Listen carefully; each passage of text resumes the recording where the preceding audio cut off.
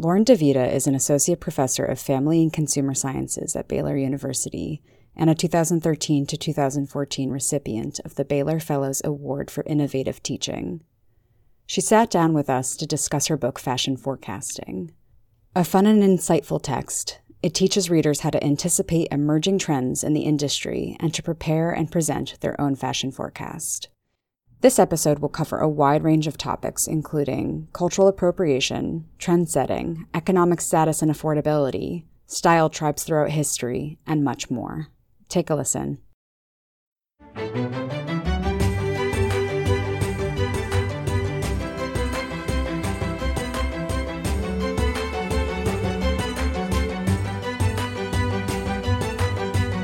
Welcome to the Bloomsbury Academic Podcast. I'm your host, Rebecca Moravsky, and today I'm here with Lauren DeVita, the author of Fashion Forecasting. So welcome. Thanks for being on the show, Lauren. Thank you so much. I'm excited to be here. Just to get started, what drove you to write this book, Fashion Forecasting, in the first place? Well, I was fortunate enough to assume Baylor University's fashion forecasting class back in 2011 from a dear colleague who had taught it for years prior. And in the process of prepping for the course, I realized that it was just my great love. It was absolutely my passion.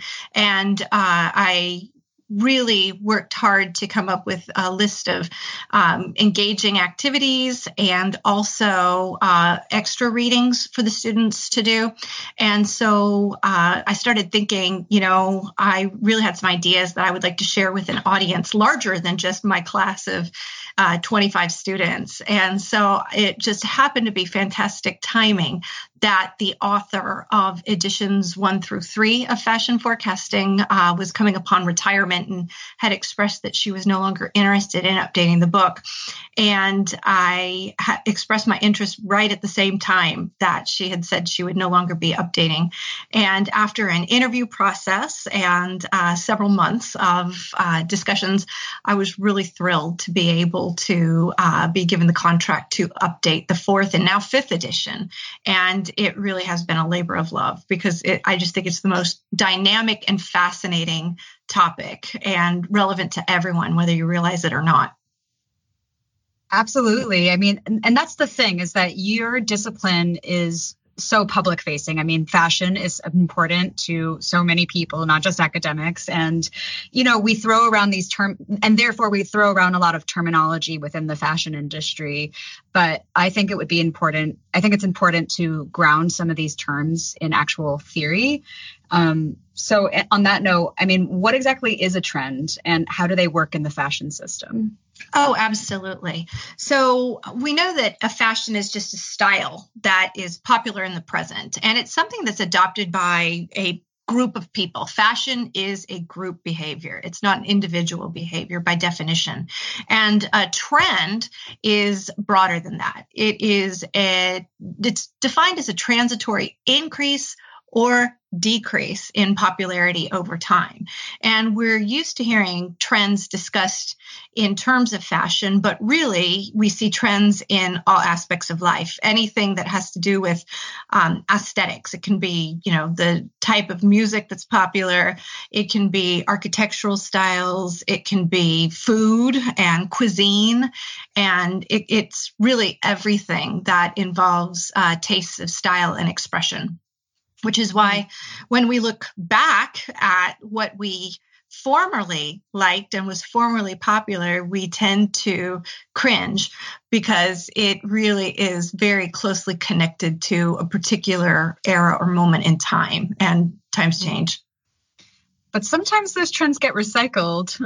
Yes. Oh, absolutely. In fact, that's a subject of the book in chapter 5. The theorist James Laver actually crafted a timeline, and it has to do with a trend from going after popularity, being perceived as dowdy, and then eventually, many years later, originally being introduced as ironic, but coming full circle to then being daring, but then once again, as it's accepted by the mainstream, considered beautiful. So the only difference, he crafted the timeline in the 1940s, and thanks to technology, the process has sped up, but the underlying basis for it is completely unchanged. Yeah, I mean, I've noticed that within my own fashion sense. I wear a lot of sort of throwback 90s outfits now with like blue wash jeans and some Adidas's, and denim on denim is suddenly cool again. And, there are internal and external reasons for that, but probably one of the big reasons for it is that, fashion is generally for, the young, and the up and coming influential designers, their tastes were formed when they were young. So many of them were really becoming observant and noticing fashion in the 90s. And now that they are finally in a position to express themselves in these positions, such as creative director, and actually have a real say in the aesthetic of their brand, they're going back to what they love. And a lot of it is based in the 90s for the current crop. Along those lines, what exactly is the life cycle of a trend, and how does it play out among people? I guess in this particular case, young people mostly. Sure. Trends, I think the thing that most people don't realize is that trends have been studied to such an extent that we really can predict the life cycle of a trend. And there are various ways you can do that. But the one that I really like is really simple. And it comes from an article that was actually about cigars originally when it was written. And it breaks down the trend life cycle. And the first stage is fringe. And in the fringe, some outsider culture has a signature look or style or item. And it's very cool. Most people, it's a little too edgy for them. And so the basic idea of their look then gets co-opted by the trendsetters. And it goes from being fringe with these kind of outsider people to trendy with these trendsetters and people who are at the very early stages of the fashion bell curve. And they are the ones that are willing to take the risks. And even when they take the risks, though, they will probably take a little bit of the edge out of that trend to make it slightly more palatable and not quite so intimidating. Well, after they've had it for a very short time, they will move on, but they've popularized it enough, whether they're influencers who people have seen them on Instagram, or they're just people who have a reputation in their school or social group, and people look to them for leadership. And the trend then becomes mainstream. And when moving from trendy to mainstream, once again, it's going to lose its edge. If it is just, extremely daring, something will happen that sort of mutes that impact a little bit. But that's what makes it more palatable to a large, widespread audience. And at that point, the people who are on the fringe are probably still doing it because they're not going to be swayed by it. But the people who are trendy have moved on to something entirely different. And then it invariably comes to the end of its mainstream life cycle as new things are introduced. And at that point, the trend either will mutate and somehow become a little bit different, or it will just go away for a while until it comes back as a retro fashion. So, for example, like that 90s hip hop, it started out very identified with one group. And as it became more mainstream and popular, some of the really distinctive characteristics of it were kind of downplayed in favor of things like just bright colors or just oversize. And it went away, but now, as you see, it's coming back. I mean, the way that you're describing a life cycle trend clearly has some social and political implications. The example you use being like 90s hip hop. And so, I mean, some people would call it cultural appropriation, right? Like, borrowing something from the margins and then introducing it in a more palatable form to mainstream culture. I mean, can you explain exactly what cultural appropriation is and how you approach it in your book? Oh, absolutely. Well, the thing that I do mention is that the basis of all fashion is just the concept of appropriation. All fashion or fashion trends spreading are based on someone seeing a new or novel look, deciding, I like that, I can do that, and then reinterpreting it themselves or purchasing something similar. So really, all fashion is appropriation or copying to some degree. Cultural appropriation occurs when a very significant style or item or look that is associated with a very particular group, when it becomes appropriated by the larger group, becomes more affiliated with that new group than with the originators, who often aren't even given credit as the originators of the look. And that's where it gets real dicey. It basically is not giving credit where credit is due. And the big question that people frequently ask me is, well, what is the line between inspiration and appropriation? And it's a very fine line, but it can be done. And basically, it's where you take select items or something like a color scheme or colors or patterns, but use them in an entirely new and novel way. That is inspiration. It is when you do an exact copy. And the big thing where some people have been getting a lot of negative press for it is some designers have been taking just exact replicas of traditional garments that can be purchased in those native countries where they're from for a very small amount of money, not changing any of the design details at all, just replicating them and then selling them for a hugely inflated price. And that is where it causes controversy, because they are basically not crediting the source, just imitating it entirely and not using it as the creation of something new and different. And profiting off of it. Yeah. Oh, extensively. One designer that had a problem, Michael Kors, had a collection that used some pullovers that could be purchased. They were of Mexican origin, and they could be purchased for very inexpensively. But the version on the runway, that was, again, just you wouldn't be able to distinguish between the two from a distance, because they were a line for line copy, was retailing for, 100 times that price. So that's where it gets really complicated. And the industry is still learning how to adapt to this, because appropriation was done as recently as the 70s. Yves Saint Laurent did an entire collection based on Africa, and it was, by any definition, appropriation. And of course, at the time, no one thought anything of it. No one thought anything of it at all. So it is an adjustment for some of the older members of the industry to have to start thinking in these terms. But it's not as complicated, I think, for the younger members of the fashion industry.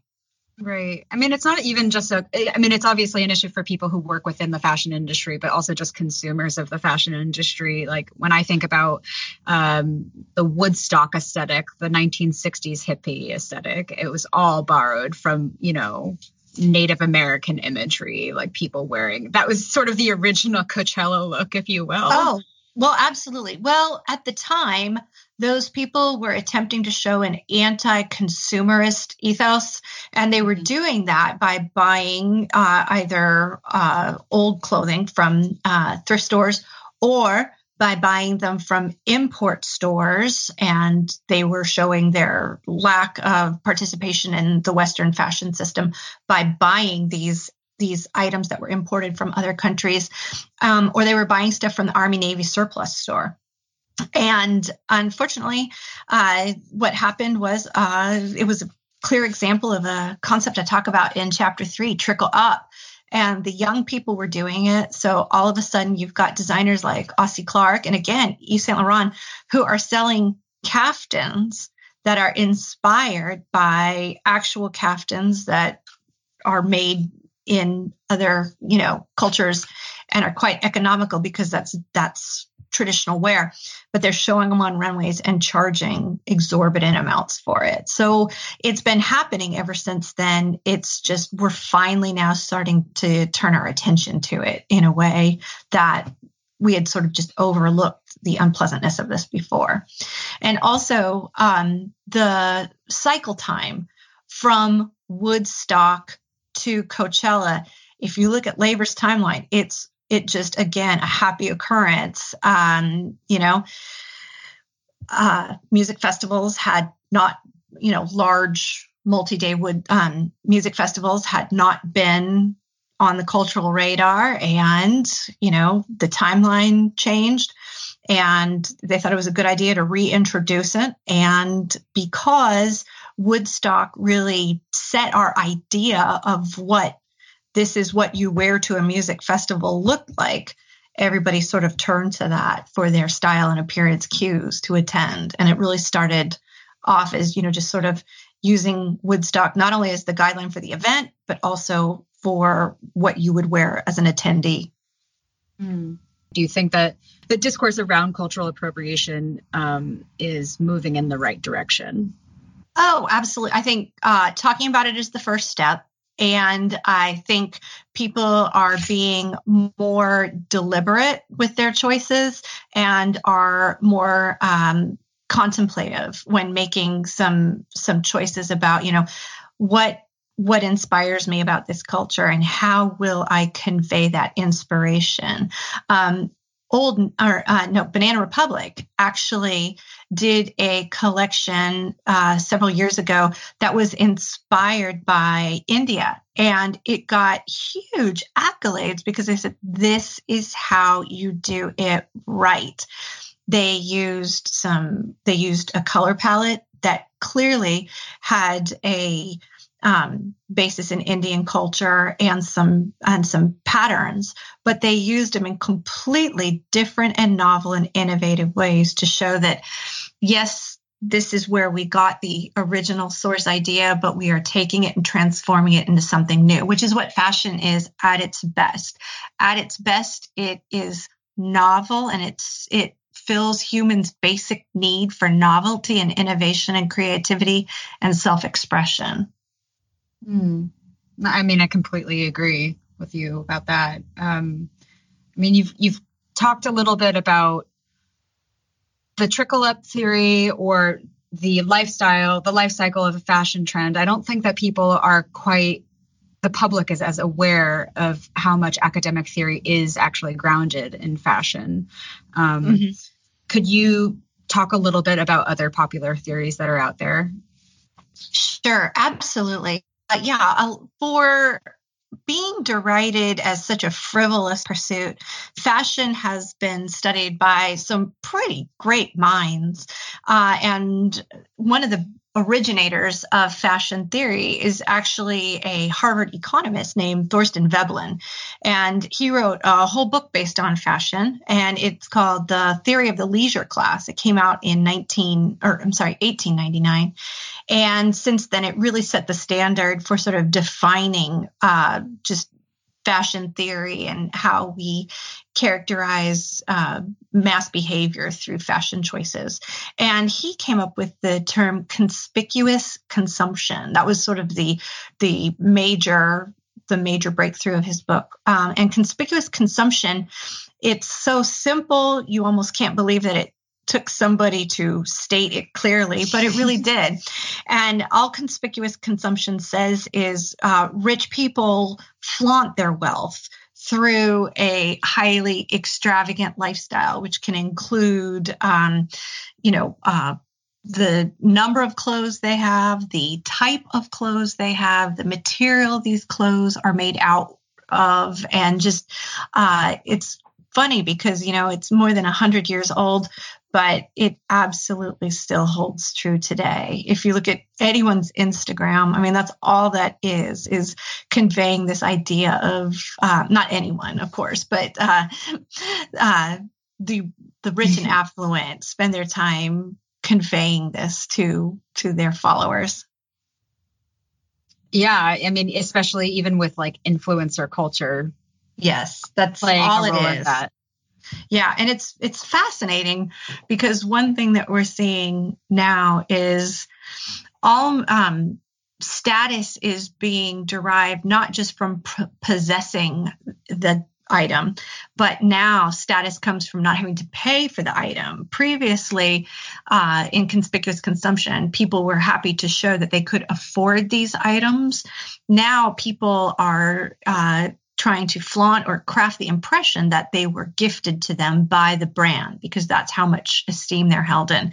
And so some brands have found that people are putting hashtag spawn or hashtag ad next to items that they did not gift, to give the impression that they are so influential that the brand actually gave them merchandise that they did not, which is a very unique problem. It's a very 21st century situation, I'm sure, for brands to have to deal with people not wanting to admit that they bought the product, but instead intimating that it was given to them. I mean, yeah, just because it's a different form of cultural capital that we're being introduced to in the digital age, right? That, people would gift you their product so that you could influence other people on Instagram. Like, you're just so prominent that you don't even have to pay for the clothes. I mean, it's bizarre. Yeah, absolutely. 100 years ago or more in Veblen's day, the height of social status would be that you had the money to purchase these items, and that would be flaunting your wealth. Well, now flaunting your wealth is such that, I don't have to pay for these items. So it's a real shift, but the basic motivation is exactly the same. Right. It's not just that I think you can afford it, but you don't have to pay, but also that your influence transcends like actual monetary wealth, that you have such a popular influence over the public that whatever you wear could actually make waves in the fashion industry. Yeah, definitely. And it's very unique. So that first initial work actually gave rise to a whole host of follow-up works by researchers like George Simmel and just lots of others, Laver, who I mentioned before. And they ended up coming up with additional theories or related theories. And so while Veblen pioneered conspicuous consumption, that sort of gave rise to the idea of trickle down. And that means that the rich set the fashion trends, and at the time, there was an actual lag time before middle class and ultimately lower class people could afford these looks. And they would then eventually be reinterpreted, these styles, at a lower price point. And by that point, the rich would have then moved on to something else. And that whole model was true for quite some time. But then around the 1960s, we had the Youthquake and the whole right around the Woodstock era, swinging London and mods in the 1960s. And youth really became the big commodity. And because young people did not have, great amounts of wealth, the whole idea of status changed from trickle down to trickle up. And it was street fashion really became influential. And that's what I was alluding to earlier too, when you would see versions of kaftans that young people bought in an attempt to be anti-consumerist, reinterpreted on the fashion runway and selling for thousands of dollars. That's an example of trickle up, taking the fashion of the street and reinterpreting it at a high end for a wealthy consumer. So there's that. And then there actually is also a trickle across, which is really more inside a social class, how there are trendsetters inside a social class and a look can spread across a group. And I mean, we see that all the time. I'm at a university. There's a pretty significant sorority population, and I can just watch as a trend will spread across this particular group, all of whom are approximately the same economic status, social status, and I just watch a trend ripple through this whole swath of people. And it's very interesting to watch as the trend catches on. What's a trend that you've noticed recently at your university? Particularly branding, particular brands have a great hold on certain populations of our students. There's a brand that is in Austin, and it enjoyed a massive popularity. And they were known for brightly colored tile earrings that you could purchase in just a bajillion different colors. And I sort of watched as first one or two women in my class would have these earrings, and then all of a sudden 4 or 5 women would have it. And then it just seemed like everybody had it. And then after a while, eventually everyone said, oh, I'm just tired of that. So that's an example. These kind of, I don't know that it's spread much outside of Texas, but it got very, very popular here, particularly these really brightly colored chunky tile earrings that were made. And it was at the point where people would just say, oh, are those? And people would just say, oh, yeah, because everybody knew. They're instantly recognizable. It is amazing to actually physically watch that sort of ripple effect happen across campus like that. It's like having your own little fashion incubator to apply all of your theories. It's true. And if you know about fashion theory, it's not surprising because trends that are highly visible catch on faster than trends that are not highly visible, which is earrings are extremely noticeable and visible. So of course those, an earring trend would be very quick to catch on. Trends that are impermanent tend to catch on faster. For example, earrings are very low risk, low economic risk. They were not prohibitively expensive, low social risk. If you decide you don't like them, you can take them out. And just the fact that they really were the perfect beacon to watch as they gained and lost popularity because they were low commitment, low risk, low cost, and highly visible. So if it's going to take off, that sort of removes all those barriers to adoption. Unlike something that's extreme, like a handbag trend, and the handbag is $1,000. Some people might want to participate in that trend, but it's just not feasible. This, however, it's open to all. So it was fun to watch it kind of build and crest and decline. Is there a trend recently that you've witnessed that you've been really into personally and have taken on yourself? I'm not going to lie. The whole leopard midi skirt is... I have one, and it helps that I've always been a fan of leopard, so it didn't cause any convincing for me, but it's not necessarily, leopard midi dresses and skirts are currently very, very popular. But because I wanted to make sure that when I talked earlier about a trend, after it reaches its maximum, it has to either evolve and change or it goes away. My leopard print midi skirt is ice blue. It's not natural leopard print, but yeah. And I will tell you, I think I've worn it 3 times this semester so far. And I always get a college student complimenting me on it every time I wear it, every single time. Because it sounds amazing. Yeah, it is amazing. Yes. I ordered it it came from New York. I could not find it. I had to order it from Bloomingdale's, and they shipped it because Waco is not on the cutting edge of trends. So it also stands out. So, you talk a lot about trends and different theories based in fashion, but and you also discussed the whole evolution of how fashion forecasting came to be in your book. Could you go a little bit about the actual evolution of the forecasting industry itself? Oh, yeah, definitely. Fashion forecasting did not exist in its current form. It hasn't existed in its current form for terribly long. But people have always had an interest in knowing what the upper class are wearing.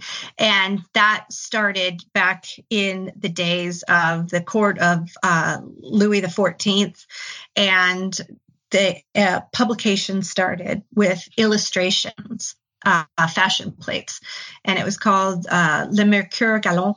And people would purchase this, take it to their dressmaker, and then have fashions made that resembled those of the court.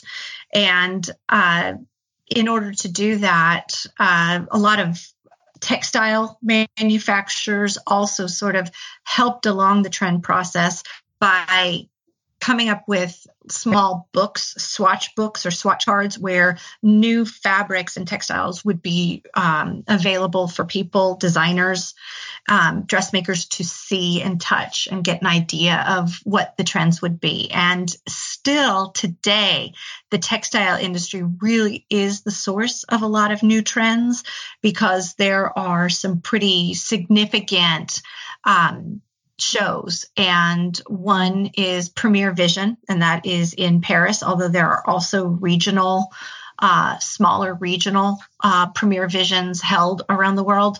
And then in Italy, there's Pitti Filati, and that's another textile show. And so designers will go there to see what the innovations in textiles are. And while they're there, they'll also get an idea of what textures and fabrications and also colors are going to be important in the near future. And several of them use the fabric as the springboard for their designs and lines and the collections they design. The idea of forecasting in its traditional sense that we would recognize it, where you have someone helping to connect the dots for people and understand what they envision as being popular, that really happened in the 1920s. A woman named Toby Collier Davis started her company, the Toby Report, and she would just write up a little newsletter and sell it to industry members that would tell retailers what important trends she saw on the horizon. And in a way, it's a bit of a self-fulfilling prophecy.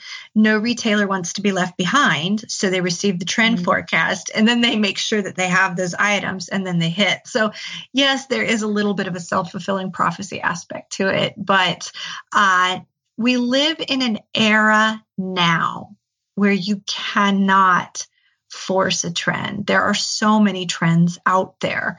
And there is a sociologist named Herbert Blumer. And it was Blumer who came up with the idea of collective selection. And that is, there are so many competing trends out there. Individuals can pick or choose, or even wait until there's something that's more to their liking. And there is no monolithic trend anymore that is, that the designer from up on high says, you will wear this and everyone follows. Those days are gone. The power resides in the consumer now. So really, you can hope to make that a trend will hit, and you can do things to encourage its adoption, like increase its visibility and lower barriers to its adoption, like, keeping the price affordable. But really, at the end of the day, it's the consumer who decides what is and isn't a trend.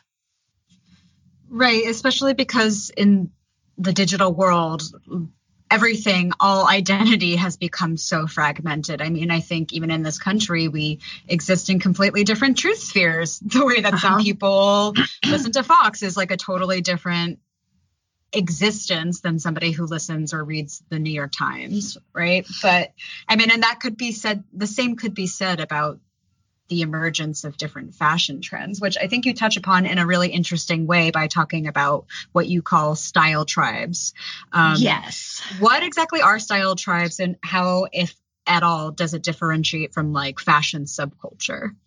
The British author Ted Polhemus is the anthropologist who came up with the term style tribes, and he did it decades ago. And the ones that he wrote about were primarily British and primarily had a musical influence to them. So he is the one who coined the term. And a style tribe is a group of people who choose to adopt an appearance style to show that group affiliation. One group that is fairly popular down in Austin is like a rockabilly influence. People who drive cars from the 1950s. The men wear cuffed jeans and boots and plaid shirts with white T-shirts underneath, and they style their hair in a retro style. And the women in the group kind of all look like the pinup girl Betty Page, with dark hair and thick bangs and cat eye glasses and things like that. There is no barrier to that entry. All you need to do is be an aficionado of the music and aesthetic and just sort of the lifestyle of the 50s and early 60s and start dressing that way. And boom, you can be a member of that style tribe. Subcultures are a little bit different in that they are groups of almost always young people, and they have chosen not to adhere to the norms of the mainstream and to show their refusal to adhere to it through their dress. And the best example of this, of course, would be punks from the 1970s. That's the obvious example. And as I said, Veblen's conspicuous consumption led to all these related theories. And one researcher coined the term conspicuous outrage. And that is really what punks were showing through their dress, that they were not going to adhere. And generally subcultures, the term sub does mean under, and these are not wealthy groups of young people. They tend to be working class young people, and they choose deliberately to distinguish themselves through their clothing and their music and just other values that they have.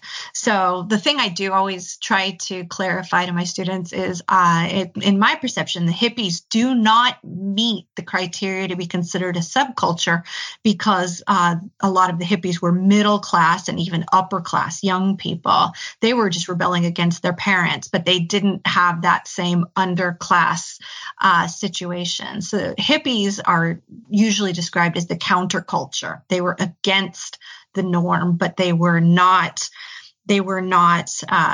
choosing not to adhere to it in the same way as a subculture would. For a long time, hippie culture became mainstream culture, just the aesthetic and the idealism. In the late 60s, early 70s, it really did take on a mainstream popularity. Right. And as you said, so many of the people that propagated the hippie movement were benefiting from mainstream culture because they were a part of it and were recognized by it. So, oh yeah. So I would say probably the main thing, a lot of style tribes also have a music genre that is closely associated with them. So for example, let's see, I'm trying to think, what's a good one? Well, there's the TED. One of the earliest style tribes is called the Teds, and they were in London, and they dressed in a variation of Edwardian fashion, and they had their own music to go with it. Also, for example, the mod subculture started also in London. They had bands that they liked jazz. They like jazz, and they were really a good example of a whole lifestyle, which included, even though they were British, they had a very continental appearance. So Italian Vespas and very slim cut French or Italian suits for the young men. They'd wear parkas over them so that their immaculate suits would not get dirty while they rode their Vespas. Absolutely. And yeah, exactly. A great love of Italian coffee, French New Wave cinema, and like I said, jazz music. So it's more than just a look. It's a whole lifestyle. Mm. Yeah. I mean, it's sort of like a chicken and the egg kind of thing. I mean, you say that often these style tribes are associated with some form of popular culture. Do you think it's just popular culture, or something like that, is that really the only real influence on cultural trends today? I'm hard pressed to think of an example that is not affiliated with popular culture. A lot of trends that are affiliated with high culture, for example, like if an artist will do a collaboration with a brand, those tend to still be at the very highest levels of society. So I would say, yeah, I think it's still very heavily popular culture. The influence is primarily popular culture. One style tribe that I think is just so fun is steampunk. And they're fun because they don't have a particularly musical genre associated with them, but they do have a literary genre. Jules Verne, 20,000 Leagues Under the Sea, reimagined in the present day is just kind of neat. It's this kind of neat sci-fi offshoot that also has a lot of Western influence in it and some very innovative technology too, which is just, it's a lot of fun. For people who don't really know what steampunk is, can you describe what that aesthetic looks like a little bit? Sure. What it is, and it's interesting because we see it depicted in popular culture. Just a lot of people might not be able to pinpoint it if they did see it. Probably one of the films that really had a steampunk aesthetic, although it wasn't specifically described as that, was the Will Smith movie Wild Wild West, the remake of that. It was very much a steampunk aesthetic based on that look.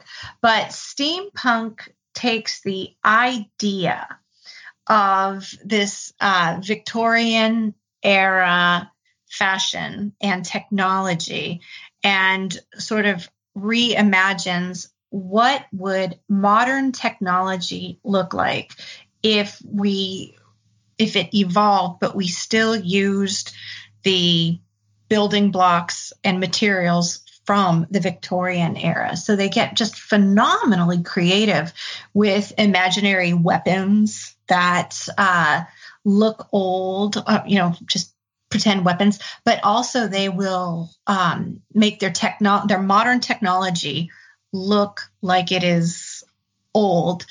For example, you can buy steampunk phone cases. I've seen examples of making a laptop look kind of like an old-time typewriter with gears and mechanisms on it. And the clothing has a definite Edwardian / Wild West influence. It has a Wild West influence in part because a lot of steampunk originated from the West Coast of California, but also just it sort of mingled with this Jules Verne era style as well. So a lot of overcoats and top hats and leather and corsets, but they all look retro futuristic, which it's just a lot of fun. I think it's really cool. Have you ever tried doing any kind of steampunk fashion? I'm just a fan. That's what I like to say. I'm not a participant, but I'm a fan and an observer. And so I enjoy watching from the sidelines. My dress is pretty darn indistinct. It's indistinct. I don't really stand out through my clothing because I enjoy blending in and watching and surreptitiously taking photos. That's where I get my enjoyment, being the spectator. But was there at any point in your life where you did sort of participate in one of these style tribes? Oh, yeah, because I was young. Yeah. As a young person, I participated. It would be very easy to find me and a group of friends in our all black with my dark lipstick and my dyed hair from the late 80s. I always jokingly describe myself as I was kind of goth light, but I certainly enjoyed I definitely like the bands of that era. And a lot of goth, which is a lot of fun, because goth is great because for a variety of reasons. It's great because it's both a music genre. There's goth artists, and many of whom are still popular today. It's also great because, yes, it's also based in literature, like certain books like Mary Shelley's Frankenstein is sort of, the standard. But also because a lot of people leave their subculture behind as they grow, but goths, more than any other subculture, will stay within the style tribe, yet mature. And so they jokingly call them elder goths, which I think is so cute. So elder goths. And so elder goths are the ones that have enough money to be able to participate in things like the Whitby Goth Festival that is held in England. And people travel from all over and wear just these incredible outfits and spend time just enjoying each other's company and strolling in their incredible outfits, and also listening to artists perform. So it sounds like just a terrific lot of fun. I think that's great. So I definitely have some old incriminating photos from those days, and I still love The Cure. Gotta love The Cure. I mean, who doesn't? I mean, that's like every sad girl's Friday night, or like just I would every say, time you want to feel sad about yourself. Yeah, one of the best things I got to do was in 2018. I was fortunate enough to go to their Hyde Park 40th anniversary concert, and 65,000 people attended. And it was just one of the most incredible shows of my life, but I hadn't seen them in a very long time. And it was a lot of fun. And yes, lots of elder goths present. I will say that. Yeah, I mean, it seems that the longevity of a trend or a tribe is based on whatever their core idea is, or what you call a core concept, in the sense that steampunk is based on a core concept of the Edwardian era, or goth is based on a core concept of it's based on like the Gothic tradition and other mediums like literature and art, right? But I think once again, I'm so sorry, just the idea popped in my head. I think once again, it really also comes back to that idea of, does the trend mutate or adapt? And we really saw this with goth when the whole idea of cyber goth came out, so it had that core concept of goth, but it looked totally innovative. And then for a while, Alexander Wang, who's a very high-end designer, he did an entire collection, runway collection, and it was described as health goth, and it was this really cool, edgy stuff, but it was combined with athleisure, and that was pretty amazing. So there's there's variants on it that keep it fresh and lively. Mod as a subculture, while it still is identifiable, it really has changed a lot. And those subcultures that don't modify and change are the ones that kind of end up not being super relevant in the future and are just kind of forgotten. An example of that would be, beatniks. We know what a beatnik looks like: the black turtleneck, the black pants, and we saw it go from fringe to trendy to mainstream when Audrey Hepburn's character, they didn't call her a beatnik in Funny Face, but she clearly was modeled after a beatnik girl. But the whole look did not evolve. And so beatniks didn't even really merit a mention in the book, because they aren't that influential relative to more dynamic style tribes that we still see in some form or another today. Yeah, I do have to admit that there are probably some incriminating photos of me online dressing up as a quote unquote health goth in college. Very cool. Went to some health goth parties in college it's very fun. It's basically a haven for indie liberal kids, right? Yeah. That were like probably a little emo in high school. Yeah. Oh, absolutely. And so a lot of people, there's a debate. Are style tribes dead, other than sort of these core that I talk about in the book that still have adherents? Are there any new style tribes? Do new style tribes exist? And I would say that they do, but like so much else, they tend to be perhaps a little bit faster now. And so scene kids and emo kids, I mean, those are clear examples of style tribes, but they just sort of hit a little bit faster and went out a little bit quicker than something from the 1970s that took a really long time because of technology and communication to spread. So, but I think they're still out there. I'm very tired already of these articles about the VSCO girl, and that is, with scrunchies and Vans and hydro flasks and puka shell necklaces and stuff. And it's more fatiguing because I have a 12-year-old who has devoted her life to looking like this. I mean, that's all she wants to do. So it's perhaps, I support it, obviously. I'm not going to be one to tell her not to, participate in the fashion system. But I think where I'm a little troubled by it is VSCO girls are so reliant on a particular brand. And that, I would say, is a new thing. Before, it was just a style.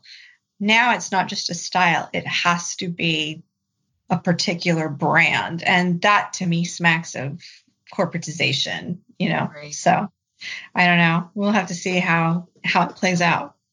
Yeah, you're touching upon something really important, that fashion in the 21st century is now fundamentally shaped by the internet and also by late capitalism in a way that it never was before. How does that actually impact designers? How, if the fashion trending process is so much faster than it ever was before, how do designers find inspiration in trends, and how do they actually gather information from consumers that could be involved or could be included in a forecast if things move so rapidly? Yeah. Well, I think a lot of my students are very surprised at fashion forecasting not being intuition. And I always tell people, you are not looking for a needle in a haystack. You don't want that. You are looking for the big picture. Fashion forecasting does not want this one little tiny thing hidden.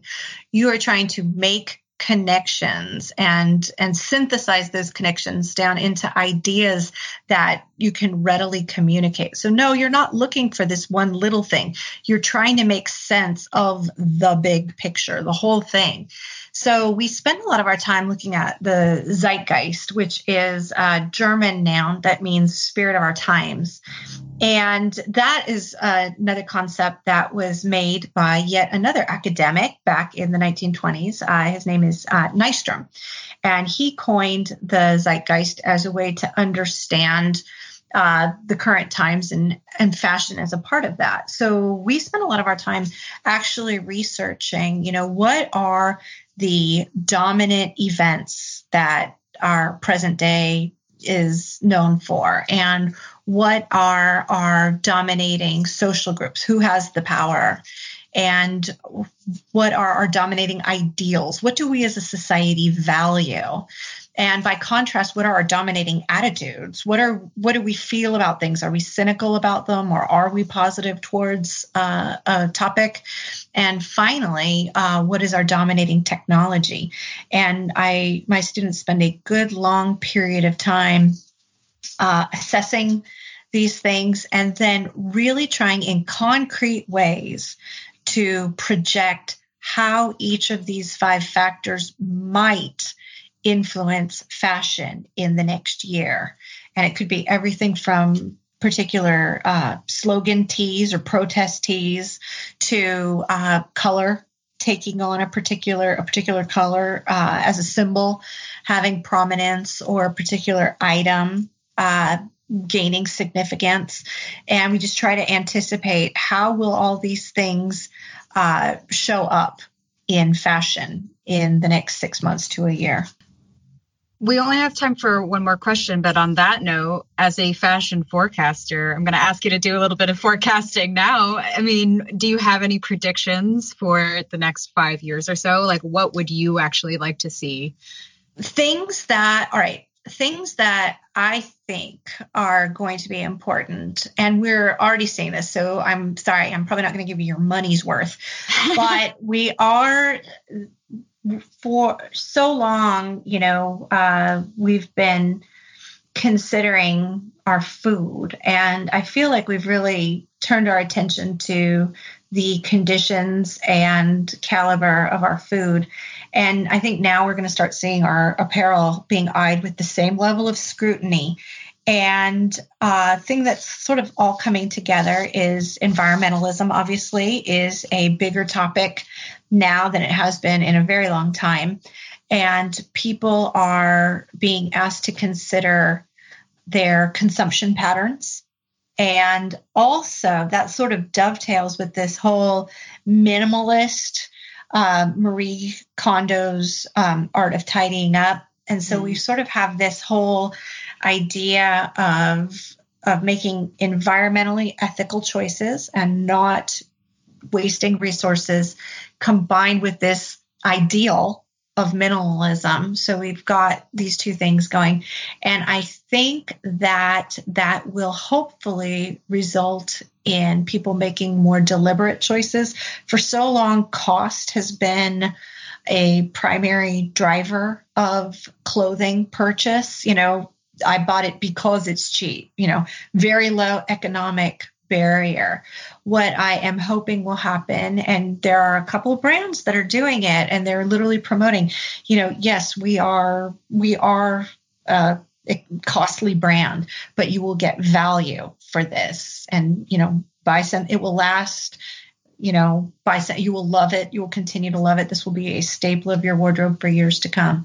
So I do hope that we will see an impetus to a higher quality, an insistence on higher quality, and on styles that I would describe as transcending fads and in and out, and instead people thinking more in terms of building a wardrobe that communicates who they are, as opposed to just buying lots of different looks and discarding them as soon as they fall apart because the quality is so low, or because of planned obsolescence, they've just decided that it's out, which is something a forecaster would never do. A forecaster knows that if anyone's wearing it, it's still in. So don't let anybody tell you something's out, because that is sort of just a editorial concept for a fashion magazine. Yeah. Well, if someone's wearing it, it's in. Yeah. Well, that's super reassuring. Well, this has been lovely. I'm Rebecca Moravsky on Bloomsbury Academics podcast, talking to Lauren DeVita, author of Fashion Forecasting. You can find her book at Bloomsbury's website. Thank you so much for being on the show. Thank you, Rebecca. It was a real pleasure.